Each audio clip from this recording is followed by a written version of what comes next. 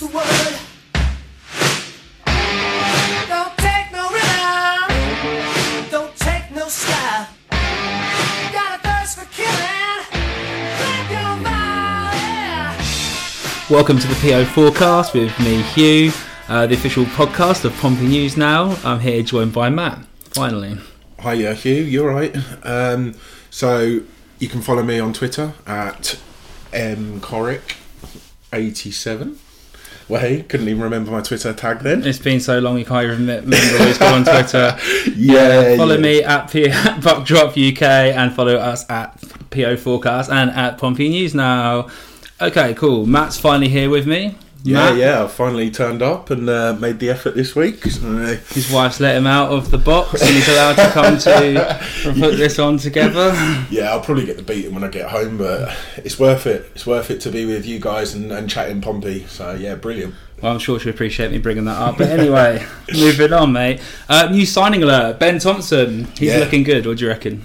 Oh, brilliant, mate. Absolutely brilliant. I think the kind of standout highlight I heard on the weekend on social media was that he was one of the best players we've seen on the pitch at Fratton Park in quite a few years. So obviously, unfortunately, I didn't make it down to the game on Saturday, so I've just had to go through social media and word of mouth to sort of hear everything about him. But yeah, I'm pretty happy with him so far, mate. I think you've got to look at the impact that he came into the squad against Oxford, and you know we got a solid four goals, and unfortunately with Jack trying to attempt to become Oxford's new top goal scorer, we conceded. But yeah, well, it was a tidy finish, and we'll go back into that later on. But no, he's a great pickup. Obviously, Kenny Jackett gave Ben Thompson his debut, I think, at Millwall.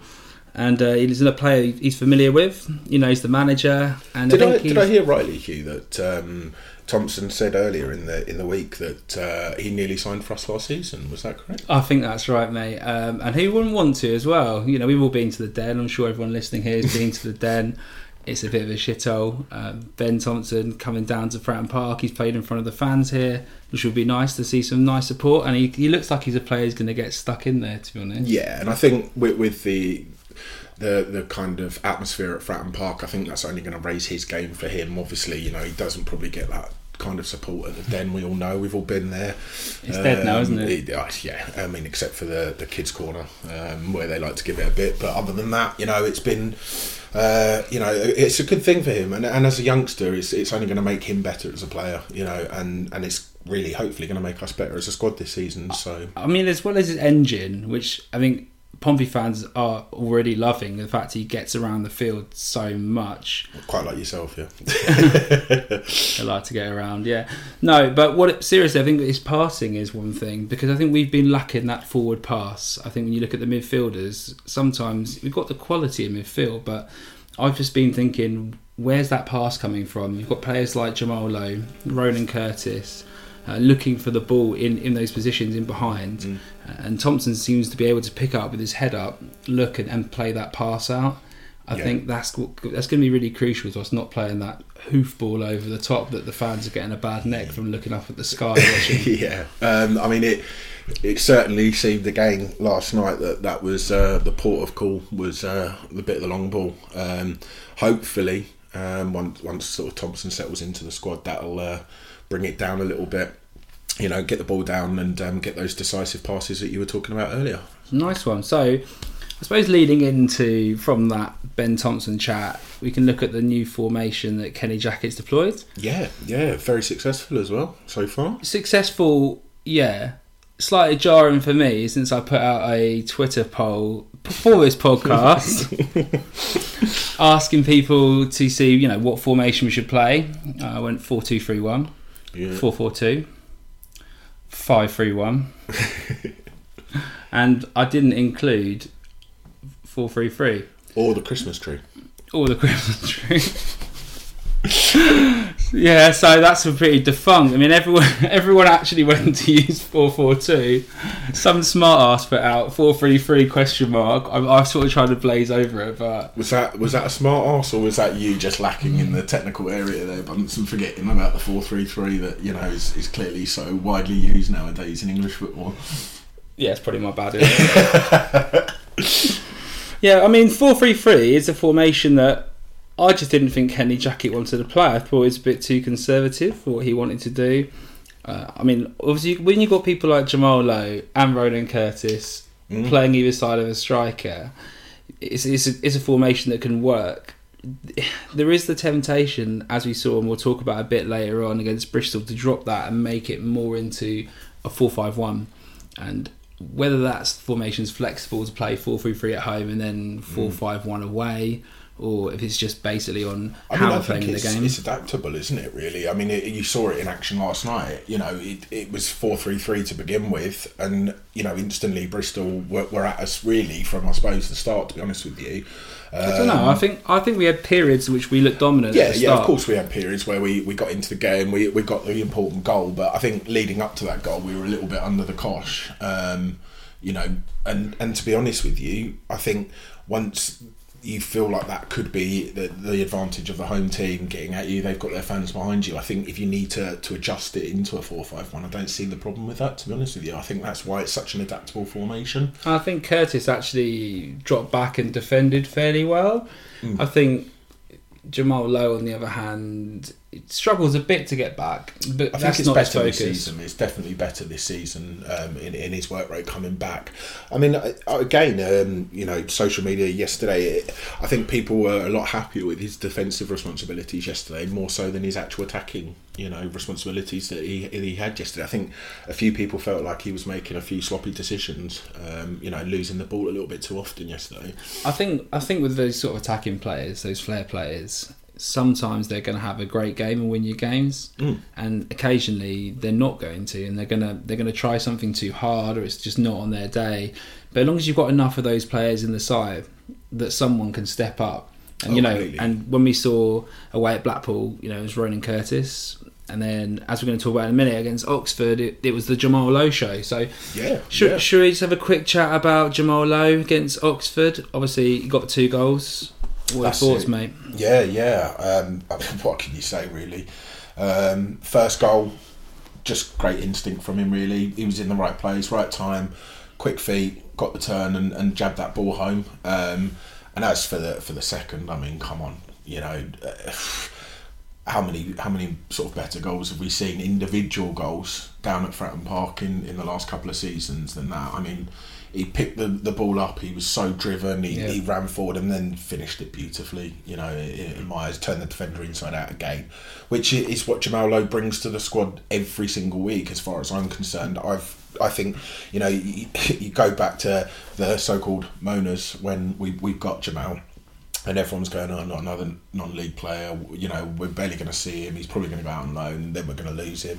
And yeah, you know, that does happen on occasion. You know, Nicky Kabamba's an example of that, you know, it just didn't quite work out Missing for him. the song still. Yeah, completely missing the song. But, you know, it's just a case of he just seems to be proving himself every season at the moment, Jamal Lowe.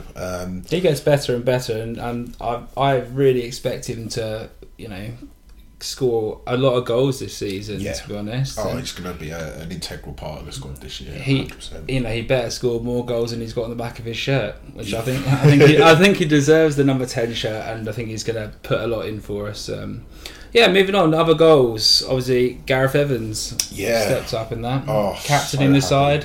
Yeah, I mean, I'm delighted about this move. I think a lot of people have a lot of doubts about Gareth Evans and what he brings to the team.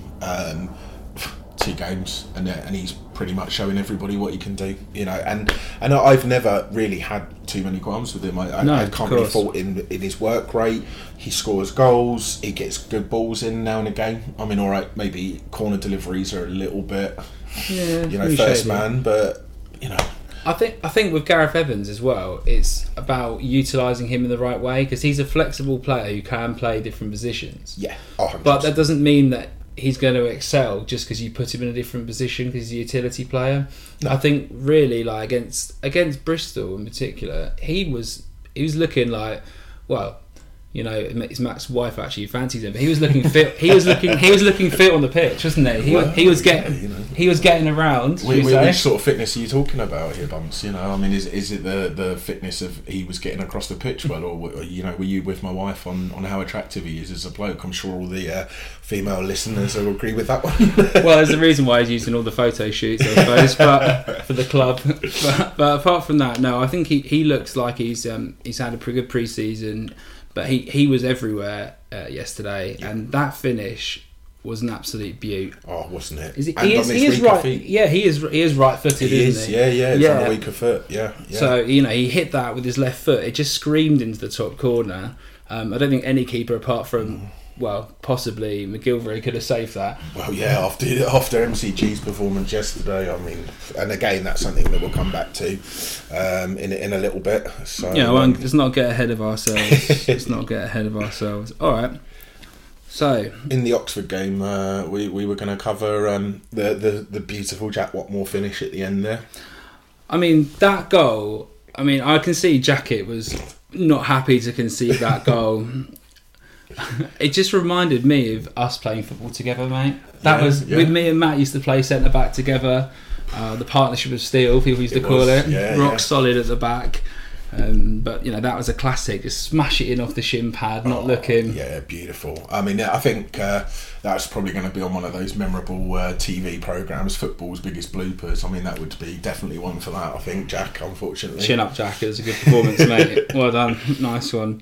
So Bristol, if you're a Bristol Rovers fan, I've got to say their fans made some noise. It's, can be a difficult place to play for Pompey. Yeah. And we came away with 3 points. 3 massive points after, I think, the amount of pressure we had on us yesterday. I think that's a huge 3 points. Bristol a bit sadder. They've only got 3 points in 4 games and now sit 19th in the table. Yeah, and I mean, considering the signings they bought in, particularly on deadline day, I sort of thought they were going to be a team that would have a good season, at least be floating around that top half this season. And obviously I know we're only 4 games into the season, so you can't start saying that they're not going to be up there and around there at the end of the season. But I mean, it's performances like that at home. You've got to take those chances that they had, and we sat off them for a while and gave them space to come at us, kept giving the ball back, and they had the home advantage. And really, I think it needs to sort of get out of this trend for them. Otherwise, it's going to be a tough season for them and Carl Bennett as well. Well, I mean, the bookmakers must have made an absolute fortune, because how many Pompey fans bet on Carl Bennett to score against us? Well, yeah. I mean, if I was a betting man, or more to the point, if I had money in my account, I think I would have gone for Carl Bennett. It just seems like such a trend. Again, it's something we'll discuss later with the. He looked dangerous, to be fair, in the game. He had his moments in which Pompey was sitting back and letting Bennett run at him. Yeah, I think Clarkey had the best of him. But at the same time, it was dangerous, and every time he got the ball in around the box, I'm thinking, is he going to be able to finish? Bit unlike at Fratton Park when he used to try and sort of like hit the Spinnaker Tower. Yeah. Well, he definitely did that. I mean, it was a brave risk by Tesco putting their shot right there.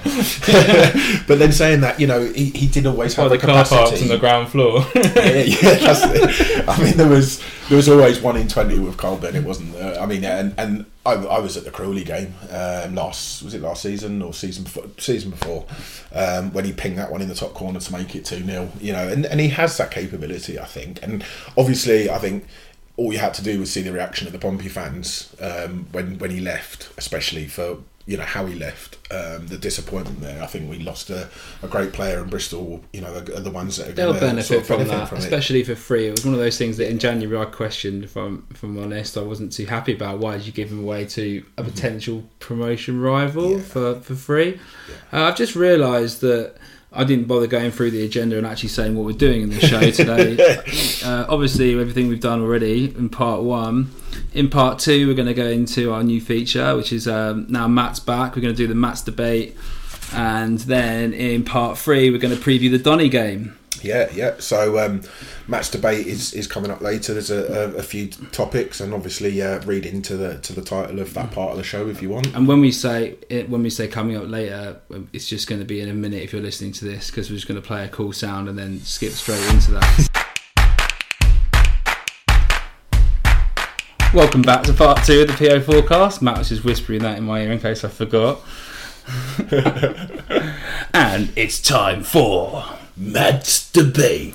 That's right, everybody. It's time for Matt's debate, and today's Matt's debate is the Hawkins versus Pittman discussion. Brilliant discussion to have this week. I've got a lot to say on it. Don't know about yourself, Hugh. I've got a lot to say as well. Obviously, there's two different players who play a different style of football. Pittman scored 25 goals, was it? Yeah, I 25, think it was 25 goals last season. And it was a bit of a shock, I think, for a lot of people when Hawkins stepped in. But he adds a lot to the team. So, do you want to give a lowdown, Matt? I know you've got a lot of feelings on Hawkins and what he adds to the team. Oh, of course. So what I've basically been reading, Hugh, is that a lot of people basically are saying that it's not the sort of football we need to see down at Fratton Park this season. And also, you know, I understand that people pay money to go and watch, you know, decent football, and I think such a big club, we're looking to see some attractive football as we did the season we went out of League Two. I think the following on from that, Hawkins does allow us to play attractive football, and I know a lot of fans aren't going to agree with this, but by bringing other players into play, we're getting to see the likes of Evans, the likes of Lowe, the likes of Curtis even. They're actually running with the ball, being in attacking positions where they're enabling them to score. I think the argument is, Hugh, really, and I think this is going to be everybody else's argument. Pittman came on last night. Obviously, the tackle was made by Chris Lyons, and it was absolutely terrible tackle. Pittman brushed himself down and created the assist for the second. Yeah, it's true. And I think people are going to be arguing, well, if Hawkins can do it, Pittman's going to do it as well, and he proved that last night. I just think Hawkins brings that bit more, you know, stability up front. I heard Joe Gallen in an interview stating how important a goal kick can actually be to us. Especially we've got McGee in the back. Yeah, hashtag MCG. You know, he can obviously distribute the ball brilliantly. Hawkins has proven already this season. How many assists is it now? 3, 4? He had 4, and he's got 4 assists in 2 4 games. assists. Obviously, he played a part in the first last night. Obviously, I know Curtis flipped that on to Evans, but obviously the original goal kicker game, which Joe Gallen was talking about, and I have to admit it did raise alarm bells hearing Gallen saying that a goal kick was almost important as a corner because, again, it's stating hoof mentality. I think the thing is that this is, first of all, I would put this out there, this is a good debate and a good problem for us to have. When we're worried about who to start up front between the two players who are both playing well, couldn't agree more. both have their you know, good points. I think at the moment when we're winning games with Hawkins playing up front, you don't change it. You bring someone on when you need to, and Pittman provide another outlet.